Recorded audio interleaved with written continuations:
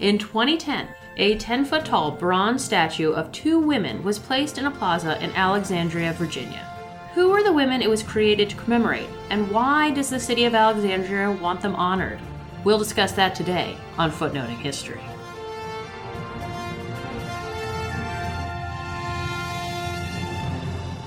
Hello and welcome to Footnoting History. I'm Elizabeth, your host, and in this episode, I want to explore the history behind a statue that was unveiled in Alexandria, Virginia in 2010.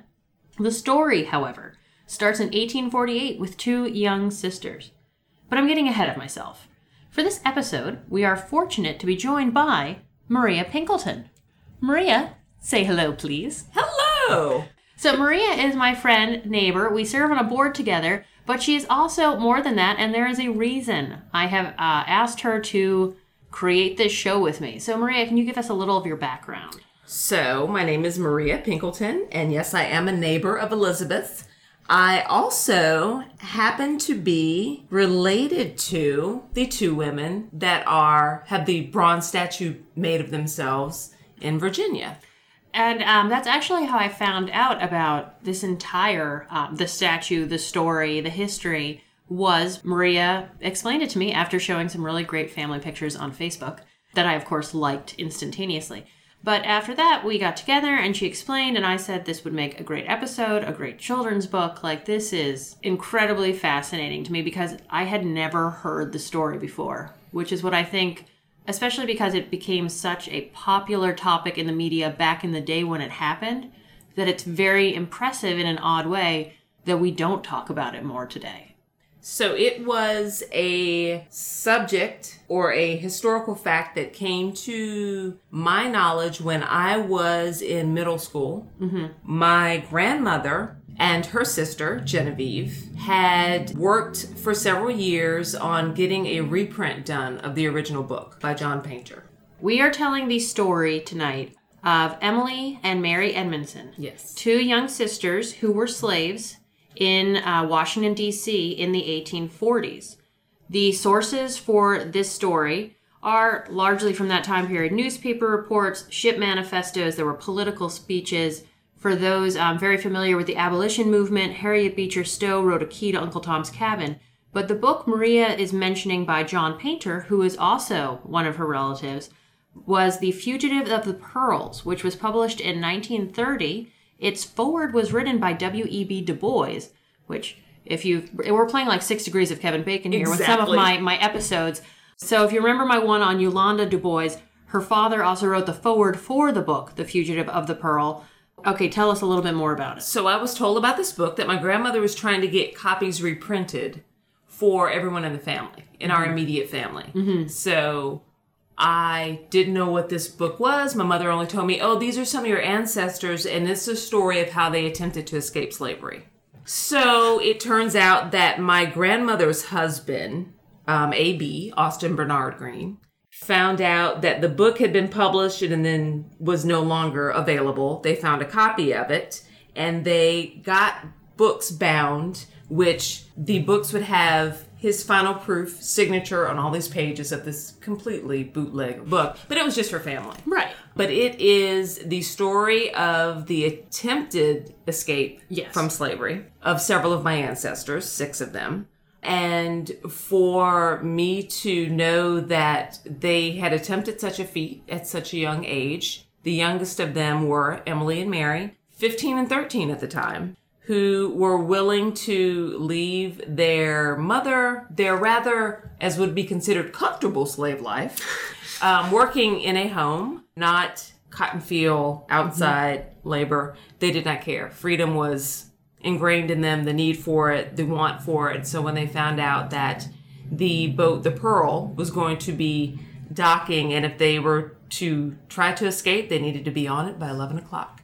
So it's exciting, but also it's surreal to know that these were the lives lived of my ancestors. That these were the lives lived of 13 and 15-year-old children. Yes. And that this was their option. And so Emily and Mary they were 13 and 15. They had been born to a freed black man, Paul Edmondson. Their mother was a slave, and that meant legally they were slaves. They were born in the Maryland, Virginia area? Yes. Yes. The product that most of the plantations in that area had slaves work on in the fields was the tobacco product. Tobacco fell off, and so by this point in time, most of the slaves in those areas were either sold down the river, which is where we get that phrase from, to New Orleans, or they were kind of almost rented out to families in Washington, D.C., to hotels in Washington, D.C., and that's what actually happened to most of the Edmondson siblings. Yes. So there were 14 total children. 14 children, and so many of them were living in D.C. One was already free. Her husband had bought his freedom, then bought her freedom, and so the families would meet up in that house once a week on Sunday afternoons, and that's when one brother, Samuel, came and said, there's a boat. We're going to get on the boat. The parents were nervous, but what other options did they have to get their kids out of slavery? Because at any time, especially with the economy, your child could be sold away from you. So yeah, there was a boat. It was being paid for by abolitionists, and they snuck out. So why don't you tell us what happened on that night when they snuck out to the boat? So on the night that they snuck out, it was actually the brother that you just mentioned, Samuel. Mm-hmm. And Emily left. As you said, they were spread out and working in many different houses. Met up with Mary and proceeded to go through the evening. It was not so odd that there would be 3 black people walking together, 3 slaves walking together. As long as you were off the streets by 10, I believe the slave curfew was 10 o'clock, you were going and coming. And also, in D.C. at this point in time, which is interesting for just the larger story of everything that's happening, there were 3 times as many freed black people as slaves in D.C. So even though there was still a curfew even for freed black people, there was potentially a more understanding freedom of movement. So yes, 3 black people, 3 slaves walking together at night, not necessarily cause for concern. Right. So they left the plantation they were on, or the house that they worked for, met up with Mary, and continued on to the docks where the Pearl was parked or docked. The Pearl was a ship that was not too large. It was like a 2-mast ship. I believe that's what that's called. But it was obviously a beacon of hope and everything they could have ever imagined for this family. It turns out that not only Emily, Mary, and Samuel were there, 3 other siblings came that were older. As well as 71 other slaves. As well as 71 other slaves. And all of found out about it. And all of these slaves were what would be sort of termed house slaves. There are the house slaves and there are the field slaves. And the field slaves are, as you would guess, they work in the fields. And the house slaves were usually considered more polite. Yes, they were more polite. They were more intelligent, and they were usually considered better looking and better dressed because they were your house slaves. They would range from your kitchen maid to your nanny to your butler, your gentleman's gentleman. And so all of the people on this boat were from this group, and I was reading an article by C.W. Harper, and he argued that it's less likely for a house slave to run away because they have a better condition. Not that it's impossible, and in fact most people still would want that freedom, but that it was less likely, and yet here we have this case of 77 people deciding to make a very dangerous choice, but to get freedom, and all of them are from this slave caste, this, as C.W. Harper calls it in one article, the slave aristocracy, basically. Yes. But they want freedom. So they boarded the ship and were put in the bottom hull of this boat. The men that were at the helm of it were white, obviously, and had been able to get in, get word spread, hey, if you want to get out, be on by this time, and be out. So at 11, they closed up the hull, and it was rather tight quarters. That was where Mary and Emily and Samuel saw that their other siblings were on the boat as well. The other 3 other siblings were on the boat, and the boat went off to sea, or attempted to go off to sea. So they were relying on winds anyway, because it was a full-on sailboat. They were relying on winds, which were not plentiful on that evening. So they floated adrift for quite a while. The winds finally picked up, and this was going into the evening. So if you imagine they set sail at 11, they finally got wind, say around after midnight, and got to get closer to get off the Potomac River and to get out to the Chesapeake Bay. Right. They get out to the very, very tip edge, and a storm hits, which the boat is not sturdy enough, not large enough, not equipped to be able to stand that kind of storm. So they went into a harbor, and I believe it was called Bellflower Harbor. There was a tiny little nook that they could park in and wait for the storm to pass. Sadly, when the morning came, people realized my food is not cooked. My fires are not on. My clothes are not laid out. My baby's crying. Where is that slave? They were all gone. People realized, oh, and then they've left. This brings us to kind of the villain of the piece, that Maria is in the background right now shaking her fist about this man. The slave owners wake up, or the people who, they had used the slaves, they had rented them, whatever you want to call it for the terminology, they wake up, the slaves are gone. But, how do you know where to look for them, right? Like, yes, it's a lot of slaves who have gone all in one place, but how do you know? Well, it turns out that one man, a black man living in D.C., who was a carriage driver, had, according to reports, he had dropped off one of the slaves at the ship, and then the slave had told him that he wouldn't have money for him then, or he'd pay him back later, or something like that. So this man, Judson 25 Diggs. Cents. Yeah. Judson Diggs, also occasionally showing up as Judson Higgs, but Judson Diggs was allegedly very angry that he had been, stiffed on this payment. Now, another argument, or another story, and a lot of these are stories, oral culture passed down, but another story has it that Judson had known the Edmondson family, had attended kind of the little family prayer meetings or church that they had, and that he had proposed to Emily, and she had laughed and said no. And this was also that, so he has this unrequited love, and he's very angry, and so he's taken it out on them this way. Let us also remember, though, that if this story is true, or even if someone made up this story, Emily is 13. So I'm not really sure why we're supposed to be like, oh man, I understand why he would be so angry that a 13-year-old turned down his marriage proposal. Like, no, even back then, 13 is not a normal age. I know a lot of people say, oh, in the night, no. This is not a normal age. The slave owners have come out to look for their slaves. The police have come out because, escaped slaves, that is a crime. And they run into Judson, and he's more than happy to tell him who he had dropped off the night before, what ship they had gotten on, and the direction it had gone. So they were followed by a steamship. That doesn't need wind. That doesn't rely on the wind, or is a lot hardier to be able to withstand a storm. But they were nearly to the tip edge of the Potomac and nearly out to Chesapeake Bay when someone sees in the early morning fog what looks to be ship sails off in the distance in this little cove. And it turns out that was a ship they were looking for that held the 77 escaped slaves. So the ship was boarded, and the white men at the helm were it's amazing they weren't dead. Yes. Within short order. So the slaves were obviously in trouble, but the bigger trouble at that point in time was for the white men who were steering the boat, who were running the boat. And in fact, one young man who was the cook on the boat insisted that he thought it was a pleasure cruise, that he didn't know. And so he did get off, but that's the extent. When they get back into they actually come through Alexandria, and when they get back in, the white men, they're basically attacked. Yes. So they have to be locked. They're all put in prison anyway, but they have to be locked up. Just to go from that port, the walk they took, halfway through the walk, they had to get a horse and buggy for them. Because people were punching them, stabbing. It's like the slaves, we expect slaves to act this way. It's like, we understand that. You white people should know better. Yeah, so for example, the male slaves were put in manacles.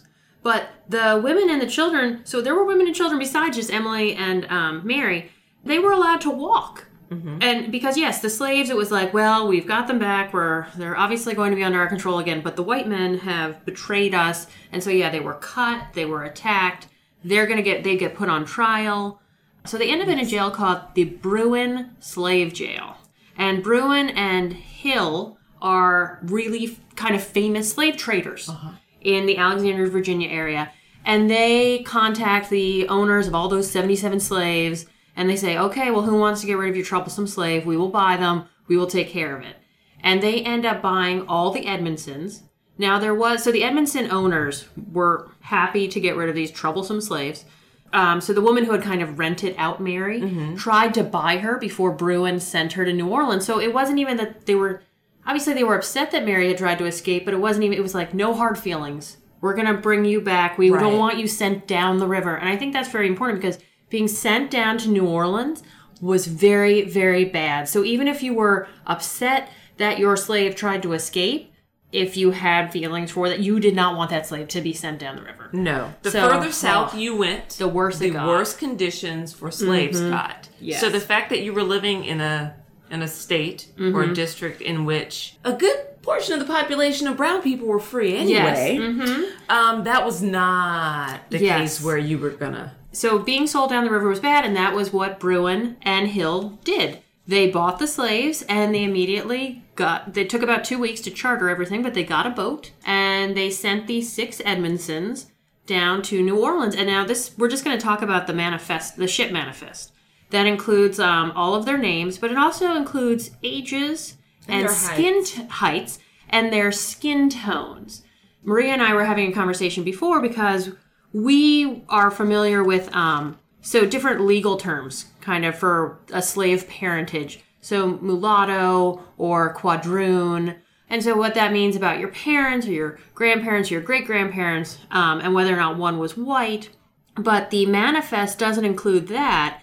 Instead, do you want to give the different colors that the... So this is a group, for some reason, a group of 17 that were on the list. The Manifest of Negroes, Mulattoes, and Persons of Color, taken on board the steamer Columbia of Washington.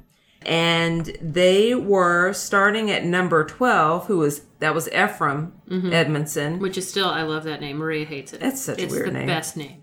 He was 25. He was 5'7", and he was coffee. Then there was Peter Edmondson, who was 27. He was 5'10". He was also coffee. Sam Edmondson was 22, 5'8". He was yellow. Richard Edmondson, 25, 5'8", black. And then at the bottom of the list, there's Mary, who is now listed as being 17 and yellow. And Emily, who is now listed as being 15 and yellow. I found this manifest, and I asked Elizabeth, I thought they were 13 and 15. What happened? There's a time gap here. And then I look further, and I see that actually it was known that during transactions, documents would be forged so that girls would look young, but on paper would be old enough to be sold into the fancy girl or sex slavery market. That's where Emily and Mary were being sent. They were going to be fancy girls, which is prostitutes. They were going to be sent to be prostitutes, and so their ages were increased because people didn't want to legally sleep with a 13-year-old, but a 15-year-old, that seemed fine. But that kind of brings us back to the whole Judson Diggs and proposing allegedly to a 13-year-old. But we also, with the skin tones, that you would probably put the skin tones because that would help you more identify who people are based on the very differences in the skin tone as you're doing counts. So the girls and their brothers end up down in New Orleans, and they are priced at $1,200 a head, which is also incredibly expensive for a slave at this time. Yes. So the average slave in 1849 was about $400. And so the fact that they're all put down at $1,200, see, this is where you just start saying things, you're like, this sounds horrible. But they were considered to be such good quality slaves. And actually, I've read reports that state the entire family was so well respected and highly regarded. For instance, Bruin was like, oh, I've always had my eyes. And several other slave owners and slave brokers had their eyes on the entire family.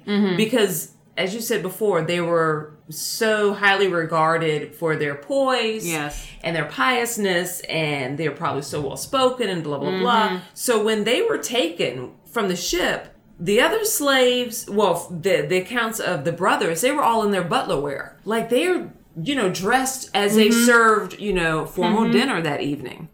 So it was it was a case of, wow, these are like the best of the best. Yeah. So they got the best price. And so they were priced very high. So this entire time, their dad, Paul, who is a freed black man, remember, is trying to figure out how to buy his children into freedom because he knows how bad it is to end up in New Orleans. This is not a good thing, and especially for his 2 young girls, what are you supposed to do? So he reaches out to different groups. He's able to get John Jacob Astor to pay for one of the brothers. Well, they agree that he'll pay for only one of them. They buy one of the brothers out. They're doing all of these different things. And finally, he ends up in New York City, and he speaks to Henry Ward Beecher, who's a famous abolitionist and also Harriet Beecher Stowe's brother. So Henry Ward Beecher, famous abolitionist, he has a church in Brooklyn, and Beecher gives a sermon in which he talks about the 2 girls, how well-spoken they are, how sweet they are, how pretty they are, and how they are being sold into sexual slavery, which is, as he puts it, worse. So he's an abolitionist. He already doesn't like slavery. He's already against slavery, but he says this is even worse than slavery. To do that to these pure young girls, to sell them into sexual slavery. And so the church puts up the money, and they buy the girls for a very expensive fee, and they bring them to New York, and that's it. The girls and the rest of their brothers end up becoming free after being bought. So then they're in New York. They travel all over, going to abolitionist rallies because, again, they are incredibly well-spoken. Yes. And they are very pretty, very sweet young girls. So, of course, they are like the perfect poster girls for that's it, yeah. the abolitionist movement. If you want an argument that slavery is wrong, which you should, but if you want an argument that slavery is wrong and that black people and white people are equal, here are these 2 delightful young ladies who are demonstrating the very reality of that. They have been raised in a very good family home. They've been trained in good manners. They are the poster child. Yes. And it was often in that time that when abolitionists were looking to do articles or do publish manifestos or whatever you would call them in newspapers, they would use photos of girls like Mary and Emily. One account of those that were taken from the ship, the other fugitives of the Pearl, was that over half of them were whiter than the person that wrote the article. He said they were so white, they looked whiter than me. So what better picture to use to convince you, the white person, that these people are awesome, than it looks like a white person. How are they a slave?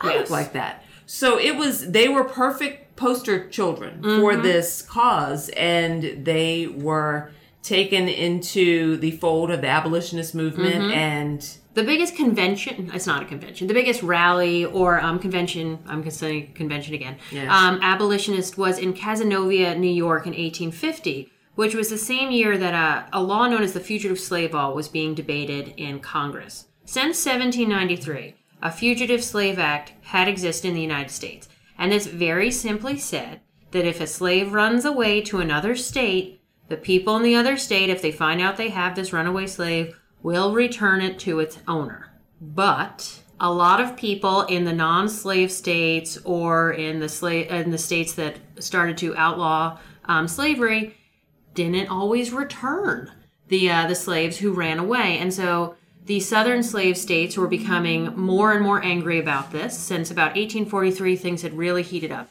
The Pearl, the 1848 escape or attempted escape on the Pearl had started to be used as, see, all of these slaves are trying to escape north because they know once they get north, they don't have to come back. So in 1850, there's the Compromise of 1850, but there's also a new fugitive slave law, which is basically you northern states have to truly return our slaves if they run away to you. So at the same time, the abolitionists had a big rally in New York in Cazenovia, where Frederick Douglass, probably the most famous former slave and abolitionist, he was there, he spoke, other famous abolitionists spoke, and if you look at the pictures from it, there are Emily and Mary standing right behind Douglass, and it is believed that one of them spoke, and again was recorded as being this very well-spoken, polite, sweet girl. Because remember, they're still not very old. No. They're only 15 and 17 at this point in time. And they were not, neither one of them knew how to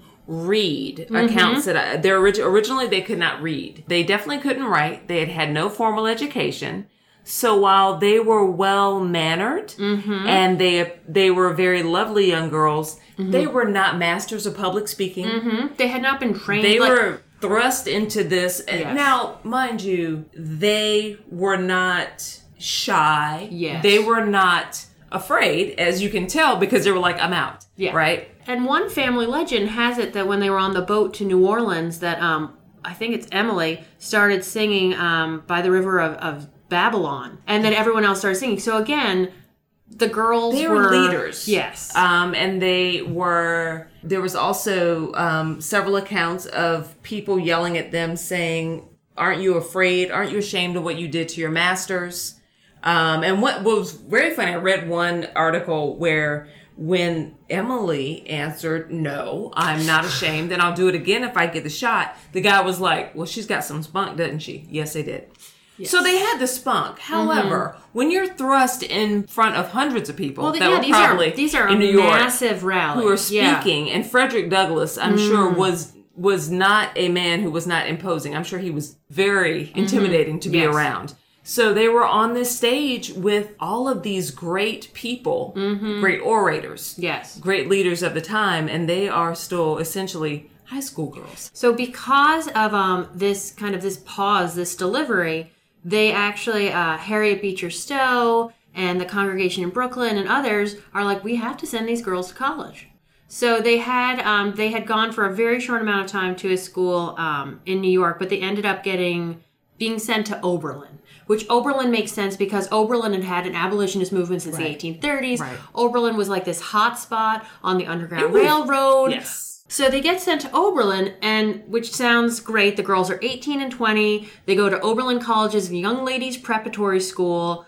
But while they are there, Mary passes away from tuberculosis. So Mary, who is 20, dies from tuberculosis. Emily is heartbroken, as one can understand, and she actually returns to D.C., which is where her family... So this is 1853. Slavery is still a thing, right? We are not post-Civil War yet. So this is 1853, but she returns to D.C., where her family is, and she begins to attend a school for teachers there. So the school's name is the Normal School for Colored Girls. Now, Normal School was just the way that they called teacher schools. That was a teacher education center. And so it was started by this woman, Myrtilla Minor, who actually is Emily's, they room together at a house.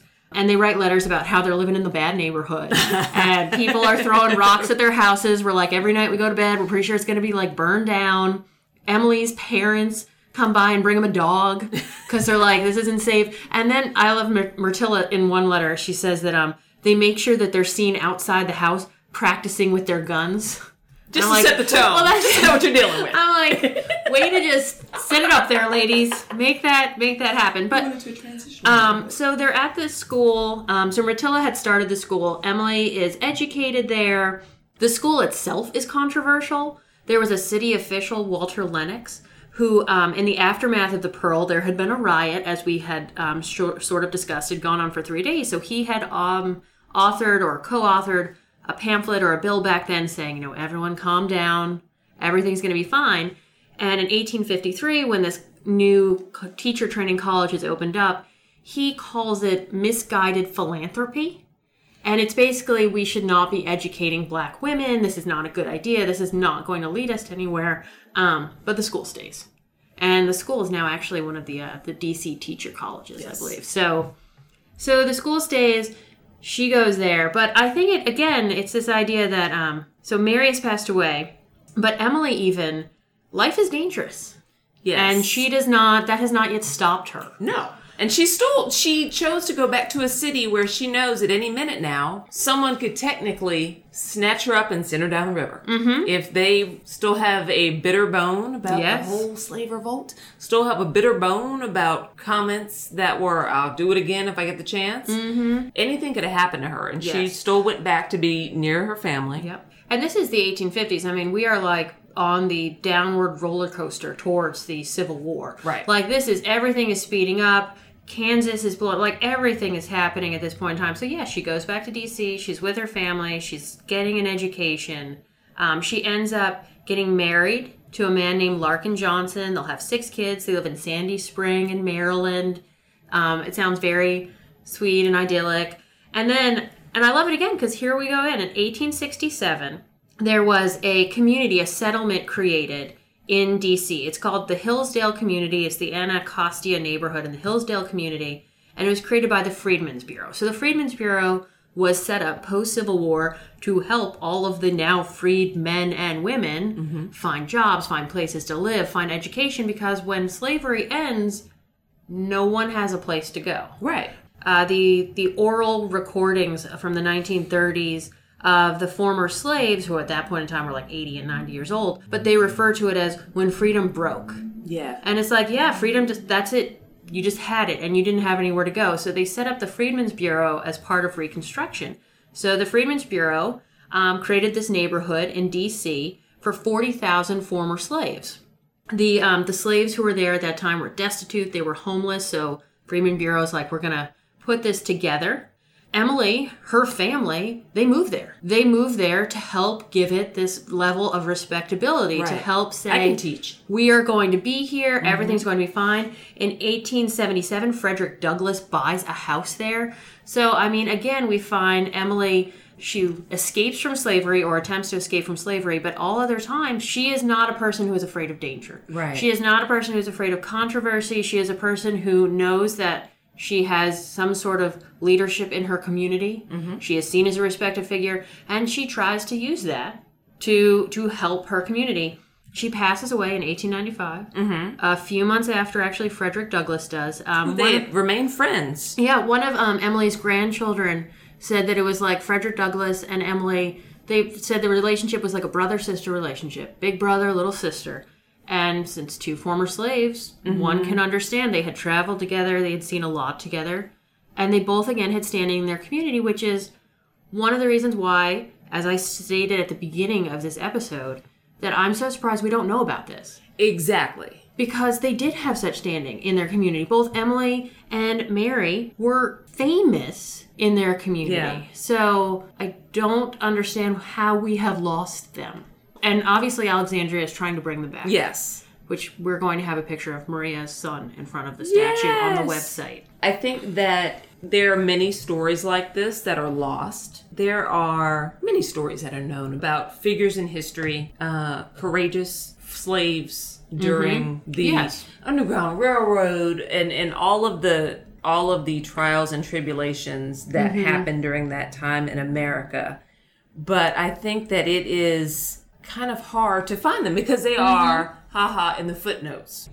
I was interested in it because I knew that I was a descendant of some pretty powerful leader type females. Yes. But I did not realize that going back, it was, when push came to shove, this is what happened to these 2. Yes. My direct descendant, Eliza Edmondson, she was one of the older Edmondson sisters. Right. And her and 3 other siblings were offered by their kind and considerate slave owner the opportunity to work a couple of side gigs. Right. To save money to buy their way out of slavery. Right.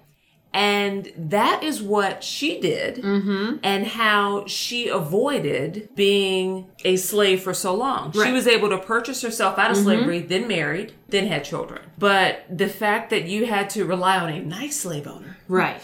Even to purchase yourself out of a nice slave situation. Right. To learn this about my relatives was amazing. And then to learn that there was a statue of 2 of them who were the youngest. It caused me to say, what was I doing when I was 13 and 15? I was hanging out at the mall. Yes, I do believe that was our conversation. You were like, what? And I was like, I really liked New Kids on the Block. So did They were super cool. So it's a different world. It's a different world, but it makes you realize what you do when you are faced with it. Oh. No matter the age, you do what you have to do. And so I can only say that I'm extremely proud to be descended from these women. I want my son to know about them. I want his friends to know about them. Yes, as young children and also their brothers, as children themselves and young men, they made a hard decision and they did not look back. And that's amazing, and that I think is a wonderful lesson for all of us when faced with adversity. This has been Footnoting History. If you like the podcast, be sure to visit our website, footnotinghistory.com, where you can find links to further reading suggestions related to this week's episode, as well as a calendar of upcoming podcasts. You can also like us on Facebook and follow us on Twitter at History Footnote. Until next time, remember, the best stories are always in the footnotes.